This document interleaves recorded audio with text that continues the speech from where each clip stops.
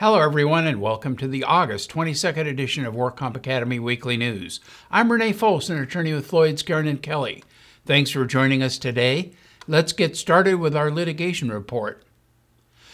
A new WCAB panel decision now permits the settlement of supplemental job displacement benefits with a Thomas finding. Here's what happened in the case of Beltran versus Structural Steel Fabricators and the State Compensation Insurance Fund. Juan Beltran filed an application alleging he sustained a CT injury due to repetitive heavy work while employed as a laborer by Structural Steel Fabricators. The employer denied his claim because he did not report the injury prior to his termination for cause. The parties submitted a walk-through compromise and release agreement settling his claim for $12,500, which included a release of supplemental job displacement benefits. But the work comp judge would not approve the CNR because the parties may not settle or commute the supplemental job displacement benefit. When the defendant would not agree, the work comp judge approved the compromise and release agreement with the additional language, the parties may not settle or commute the supplemental job displacement benefit. So the defendant filed a petition for removal, and the WCAB granted reconsideration in the panel decision. In 2012, the legislature passed SB 863, which added a provision prohibiting the settlement or commutation of a claim for the supplemental job displacement benefit. The prohibition was to prevent the cashing out of the retraining voucher. The defendant argued on reconsideration that where there is a good faith dispute as to the compensability of a claim of injury, the parties should be permitted to settle applicants' entitlement to the supplemental job displacement benefit voucher. This is analogizing to the situation which existed with respect to the settlement of vocational rehabilitation benefits that was addressed way back in 1977 in the en banc case of Thomas versus Sport Chalet. Thomas held that potential VR benefits could be resolved in a compromise and release when a serious and good faith issue exists, which, if resolved against the applicant, would defeat all right to compensation. Where the employer denies liability and raises an affirmative defense that could potentially defeat all right to compensation, a prohibition on settlement of the supplemental job displacement benefit voucher would require a trial to determine injury and the existence of a permanent partial disability in every case. The board in Thomas recognized that this would result in effectively doing away with settlements, despite the existence of good faith disputes that could totally bar recovery. Accordingly, the WCAB held that, as in Thomas, where the trier of fact makes an express finding based upon the record that a serious and good faith issue exists to justify a release, a compromise and release agreement may be approved, which will relieve the employer from liability for the SJDB benefits.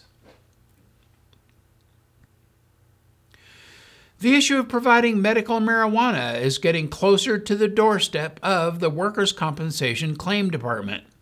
And now the Ninth District Circuit Court of Appeal, which presides over California and other western states, just ruled that the Department of Justice cannot spend money to prosecute people who violate federal drug laws if they are in compliance with the state medical marijuana laws. Despite laws passed by various states to the contrary, the sale of marijuana is still illegal under federal law. However, in 2014, Congress passed a budget rule which prohibits the Department of Justice from using federal funds to interfere with the implementation of state marijuana regulations.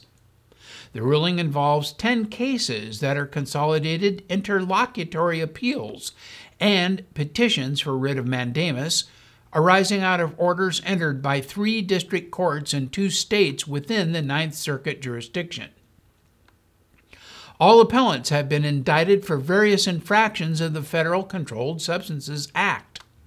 They have moved to dismiss their indictments or to enjoin their prosecutions on the grounds that the Department of Justice is prohibited from spending funds to prosecute them. In the lead case of U.S. versus McIntosh, 5 co-defendants allegedly ran 4 marijuana stores in the Los Angeles area known as Hollywood, Compassionate Care, and Happy Days, and 9 indoor marijuana grow sites in the San Francisco and Los Angeles areas. These co-defendants were indicted for conspiracy to manufacture, to possess with intent to distribute, and to distribute more than 1,000 marijuana plants.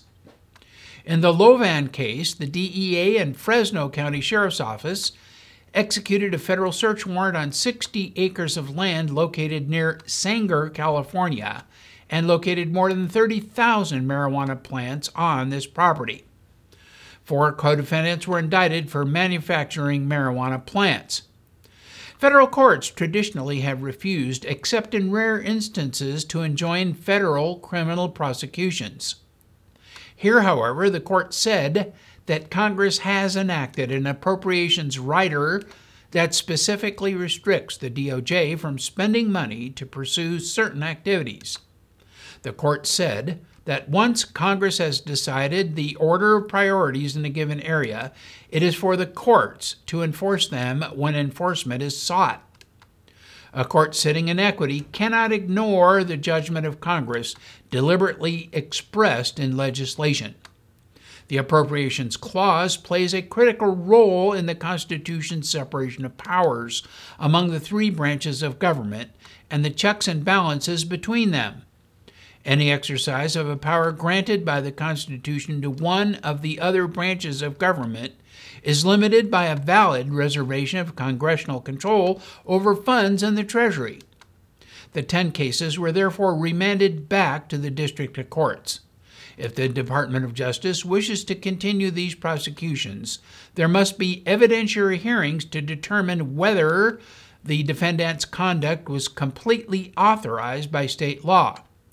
Despite the outcome, however, Judge O'Scanlan wrote that medical marijuana purveyors should not feel immune from federal law.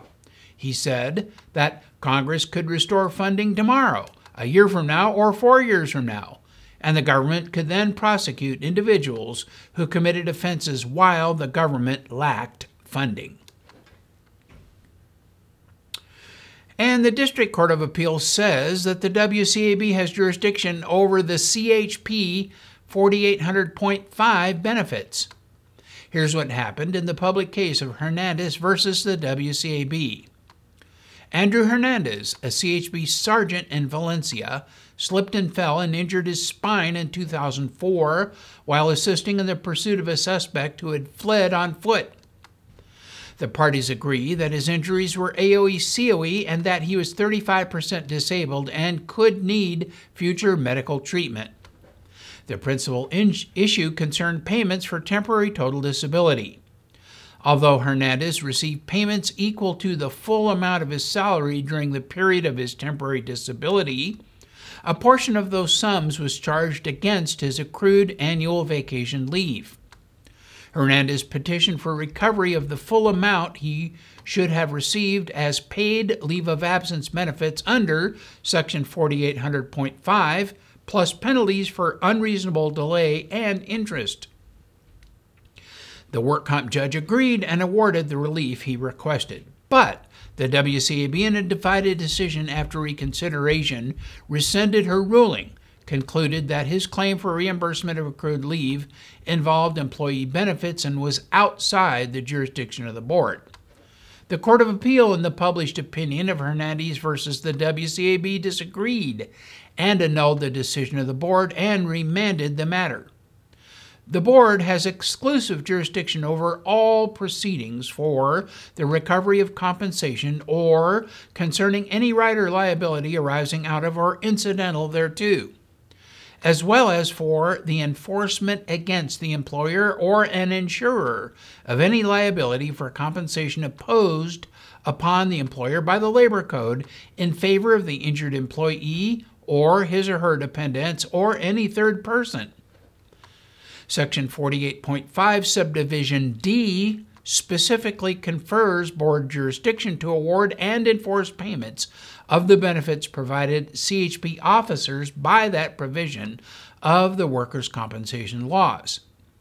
The court went on to say that in light of this clear violation of Hernandez's rights under the workers' compensation laws, the argument the board lacks jurisdiction to prove a remedy borders on sophistry. There could be no dispute that Section 4800.5 obligated the CHP to pay Hernandez his full salary in lieu of disability payments while he was temporarily disabled. And now our fraud report. In 2015, Deputy U.S. Attorney General Sally Yates issued a memo entitled Individual Accountability for Corporate Wrongdoing to all of the Department of Justice's prosecutors and civil litigators. This is known simply as the Yates Memo, and the directive signaled a new priority in the pursuit of corporate wrongdoing, a priority of pursuing, punishing, and deterring individual wrongdoers in addition to their corporate employers.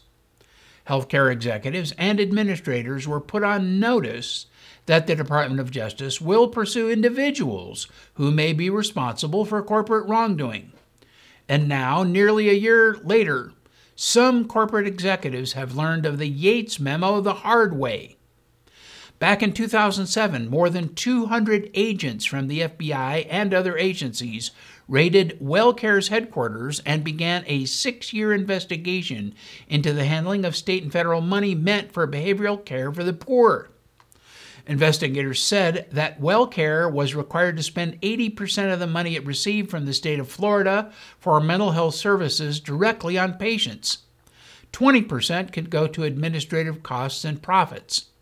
But if less than 80% of the money was spent on care, it was to be returned to the state.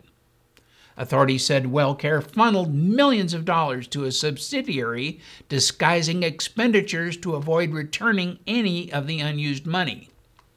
In 2009, WellCare agreed to pay $80 million to avoid conviction on a charge of conspiracy to defraud the Florida Medicaid program and the Florida Healthy Kids Corporation, a program for low-income children. The same month, the company paid $10 million to settle a lawsuit from the Securities and Exchange Commission and was forced to restate several years of income downward as a result of the fraud. And in 2010, the company agreed to pay $137.5 million to the U.S. Department of Justice and other federal agencies to settle civil lawsuits. But the federal effort continued and went way beyond just the corporate identity. Welfare executives were ultimately indicted, and a federal appeals court just upheld the convictions of 4 healthcare executives who were found guilty. A 124-page opinion issued by the 11th Circuit U.S. Court of Appeals panel affirmed their convictions and found overwhelming evidence that the WellCare executives participated in the fraudulent scheme. Convicted were former WellCare CEO Todd Farha, former Chief Financial Officer Paul Behrens, William Kale, Vice President of a subsidiary, and former WellCare Vice President Peter Clay. The court rejected the defendants' argument that their actions were simple, routine, contractual, and regulatory disagreements. After this case, the best advice for the non-convicted corporate executives that orchestrate schemes of healthcare fraud is simply this: read the Yates Memo. And in regulatory news, the DWC final version of the Medical Treatment Utilization Schedule regulations that updates the chronic pain medical guidelines and adopts opioid treatment guidelines are now in effect. The DWC proposed issuing these guidelines and began the process with a forum for public comment back in 2014. The guidelines that have been added to the MTUS provide best practices in appropriately treating injured workers while also enhancing safety in using these medications to manage pain. The new MTUS regulations went into effect on July 28, 2016, and will apply to any treatment requests made on or after July 29. As a result of this regulatory process, claims administrators now have more clearly articulated guidance on when to approve or send a request for opioid prescription medication to UR for a more comprehensive review. And UR and the IMR reviewers have much better guidance on how to make decisions. For example, the regulations have precise requirements for prescribing opioids for subacute pain, which is defined as pain beyond 1 month following an injury. The physician should screen for risk using validated tools and administer a baseline urine drug test in the office toward the beginning of the subacute period. And this section concludes that a history of opioid use disorder or substance use disorder is a relative contraindication to continued opioid use during the subacute phase. The executive summary of the new opioid guideline is 135 pages in length, and it is not a trivial task to understand the nuances of what has now become a more rigorous set of limits on unfettered prescribing of addictive pain medication. On this topic, the new regulation may be a game changer on the administration of medical care for pain patients. And in medical news, a new study published in the British Medical Journal says that exercise therapy is as effective as surgery for middle-aged patients with a common type of knee injury known as meniscus tear. The researchers suggest that supervised exercise therapy should be considered as a treatment option for middle-aged patients with this type of knee damage. Every year, an estimated 2 million people worldwide undergo knee arthroscopy at a cost of $7 billion. Yet current evidence suggests that arthroscopic knee surgery offers little benefit for most patients. So the researchers carried out a randomized controlled trial to compare exercise therapy alone with arthroscopic surgery alone in middle-aged patients with degenerative meniscus tears. A randomized controlled trial is one of the best ways for determining whether an intervention actually has the desired effect. Half of the patients in the study received a supervised exercise program over 12 weeks, with 2 to 3 sessions each week, and the other half of the study received arthroscopic surgery followed by simple daily exercises to perform at home. Thigh muscle strength was assessed at 3 months, and patients' reported knee function was recorded at 2 years.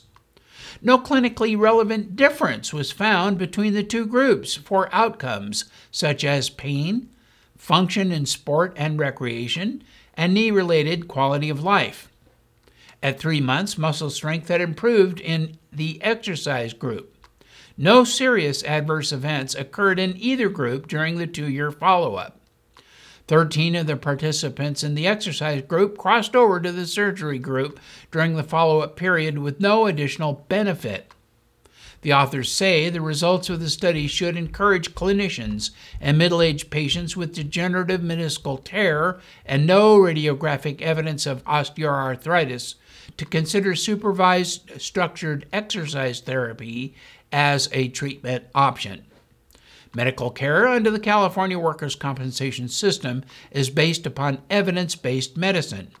One would hope that the UR and IMR process has physicians who are aware of the findings of these studies when they make a decision to allow or turn down a request for arthroscopic knee surgery. And another new study may lend support to apportionment of permanent disability in degenerative joint disease claims. Osteoarthritis, also known as degenerative joint disease, is a condition in which cartilage, the tissue that protects the end of each bone in a joint, wears away, causing the underlying bones to rub together. This can cause pain, swelling, and poor joint movement. As the condition worsens, the bones may lose shape. Additionally, growths called bone spurs may arise, and bits of bone and cartilage can break off and float around the space in the joint. This can trigger an inflammatory response that exacerbates pain as well as cartilage and bone damage. Osteoarthritis is the most common form of arthritis in the United States, affecting around 27 million adults. While the condition can arise in all age groups, it is most common among people aged 65 and older. And there is no cure for osteoarthritis, only therapies that can help manage symptoms. These include pain and anti-inflammatory medications such as nonsteroidal anti-inflammatory drugs and corticosteroids. In some cases, joint surgery may be required. Osteoarthritis is often a factor in workers' compensation orthopedic claims, especially claims based on a continuous trauma theory. While it is true that osteoarthritis may be aggravated by work factors, at the same time the permanent disability can be apportioned to causation. And now a new clinical study reveals new information about the causation of osteoarthritis. Researchers have uncovered evidence that cellular senescence is a cause of osteoarthritis, and they suggest targeting these cells could offer a promising way to prevent or treat the condition. Cellular senescence is the process by which cells stop dividing. Senescent cells accumulate with age and cause severe damage to tissues and organs, contributing to a number of age-related diseases. Researchers at the Mayo Clinic published their findings in the Journals of Gerontology, Series A, Biological Sciences and Medical Sciences. Osteoarthritis has previously been associated with the accumulation of senescent cells in or near the joints. However, this is the first time there has been evidence of a causal link. The concept that there is a relationship between degenerative joint disease and aging is not new. However, apportionment to the aging process is difficult in litigation when faced with arguments that the aging process alone is as a causative factor is speculative. However, now adding an understanding of the cellular mechanism behind degenerative joint disease to the apportionment argument in litigation weighs in on the side that any speculation is now less likely. And in other news, Aetna announced that it will walk away from more than 2/3 of the Obamacare exchange markets it participated in this year. Aetna will maintain a presence in just 4 states, Delaware, Iowa, Nebraska, and Virginia, down from 15 states this year. Aetna covered about 838,000 people through the Obamacare exchange in its 15 states as of June. Aetna, the 3rd largest insurance company in the U.S., says the market's financials are unworkable, pointing out that it has lost more than $430 million since January 2014 on its individual products. And Aetna is not the only major player to walk away from the Obamacare exchanges. More than 40 payers of various sizes have similarly chosen to stop selling plans in one or more rating areas in the individual public exchanges over the 2015 and 2016 plan years. Aetna's announcement comes on the heels of an announcement by Anthem that it is now projecting a mid-single-digit losses in the individual plans it sells on the exchanges. Humana says it would dial back its participation on the exchanges from 15 states to just 11 earlier this month. United Health Group plans to remain on 3 or fewer exchange markets. And Cigna has said that it is losing money on the exchanges, but the insurer is planning to expand its marketplace presence to 3 new states in 2017. One major issue is the risk pool, the balance of the healthy and sick people who incur major medical costs. Aetna's decision does not affect people covered by the company this year, but when they look for coverage next year, they'll need to pick a new carrier. Some consumers will only have one insurer to choose from when they buy 2017 coverage. About 11 million people were signed up for Obamacare plans at the end of March. The workers' compensation claims industry had believed that the availability of low-cost insurance to those who were previously uninsured would reduce the filing of marginal industrial claims. And that is all of our news and events for this week. Please check our website daily for news updates, past editions of our news, and much, much more. And remember, you can subscribe to our weekly news podcasts and special reports using your iPhone, iPad, iPod, or Android device by searching for the WorkComp Academy with your podcast software. Again, I'm Renee Fols, an attorney with Floyd, Skeren & Kelly. Thanks for joining us today, and please drop by again next week for more news.